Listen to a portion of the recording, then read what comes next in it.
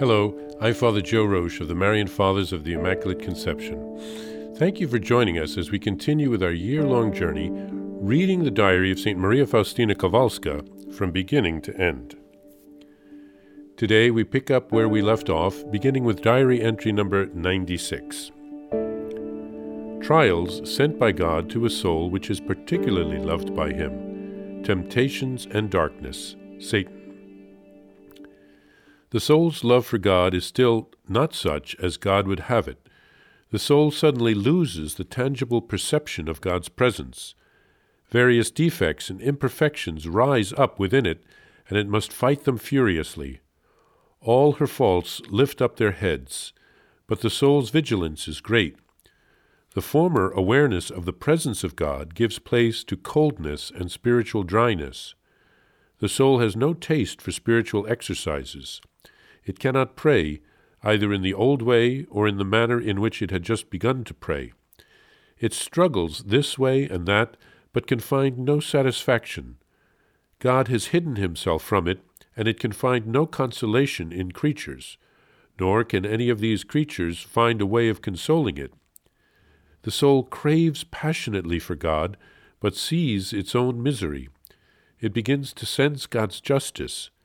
It seems to it that it has lost all the gifts that God had given it. Its mind is dimmed, and darkness fills it. Unspeakable torment begins. The soul tries to explain its state to the confessor, but it is not understood, and is assailed by an even greater unrest. Satan begins his work. Faith staggers under the impact. The struggle is fierce. The soul tries hard to cling to God by an act of will. With God's permission, Satan goes even further. Hope and love are put to the test. These temptations are terrible. God supports the soul in secret, so to speak. The soul is not aware of this, but otherwise it would be impossible to stand firm. And God knows very well how much He can allow to befall a soul. The soul is tempted to unbelief in respect to revealed truths and to insincerity towards the confessor. Satan says to it, "Look, no one understands you. Why speak about all this?" Words that terrify it sound in its ears, and it seems to the soul that it is uttering these against God. It sees what it does not want to see. It hears what it does not want to hear. And oh, it is a terrible thing at times like these not to have an experienced confessor. The soul carries the whole burden alone. However, one should make every effort to find, if it is at all possible, a well-informed confessor, for the soul can collapse under the burden and come to the very edge of the precipice. All these trials are heavy and difficult. God does not send them to a soul which has not already been admitted to a deeper intimacy with Him, and which has not yet tasted the divine delights. Besides, in this, God has His own plans, which for us are impenetrable. God often prepares a soul in this way for His future designs and great works. He wants to try it as pure gold is tried, but this is not yet the end of the testing. For there is still the trial of trials, the complete abandonment of the soul by God. Here we see God wanting to purify the love in His special souls. So He tests them. I'm reminded of the Holy Spirit leading Jesus into the desert after His baptism and before His public ministry to be tempted by the devil. God allows these types of purifications. Obviously, Jesus did not need to be purified, but He shows us the way. In the Scriptures, we can read about the pruning of a tree so that it will bear more fruit, or the silversmith purifying silver at high temperatures. When God withholds His consolations, our defects become more evident again. The soul clings to God by faith, not by sight. Our love needs to be purified, so that we are loving the God of all consolations and not just the consolations of God. The testing by Satan reminds me of the book of Job. God allows this type of testing to purify the soul.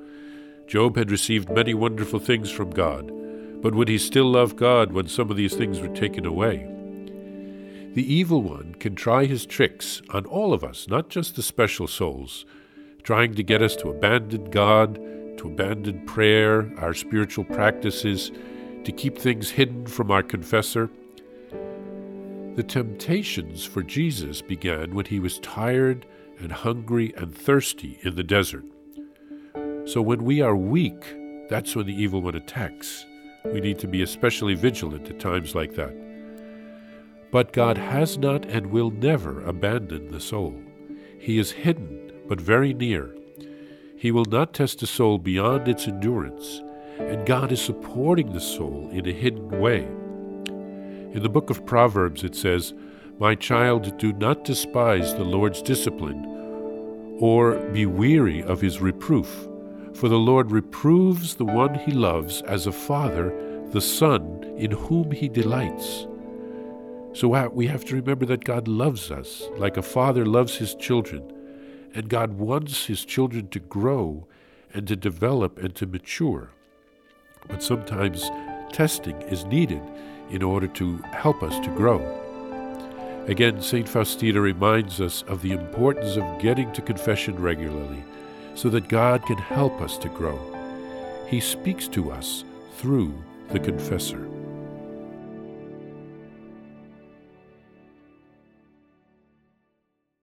Please follow or subscribe to this podcast to receive the latest episodes and updates. If you have enjoyed this podcast, I invite you to leave a review.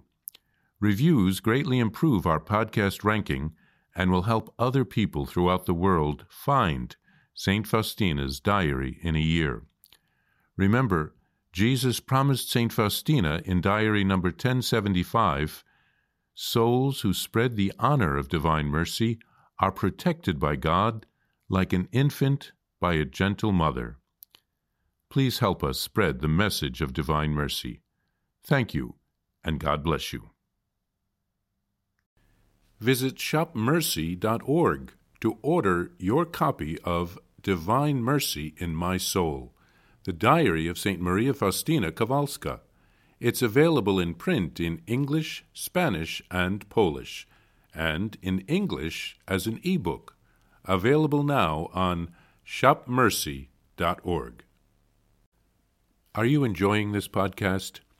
I invite you to listen to more shows brought to you by the Marian Fathers of the Immaculate Conception.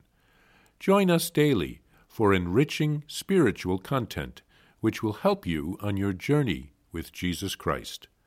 Simply visit DivineMercyPlus.org for a complete list of our shows. That's DivineMercyPlus.org.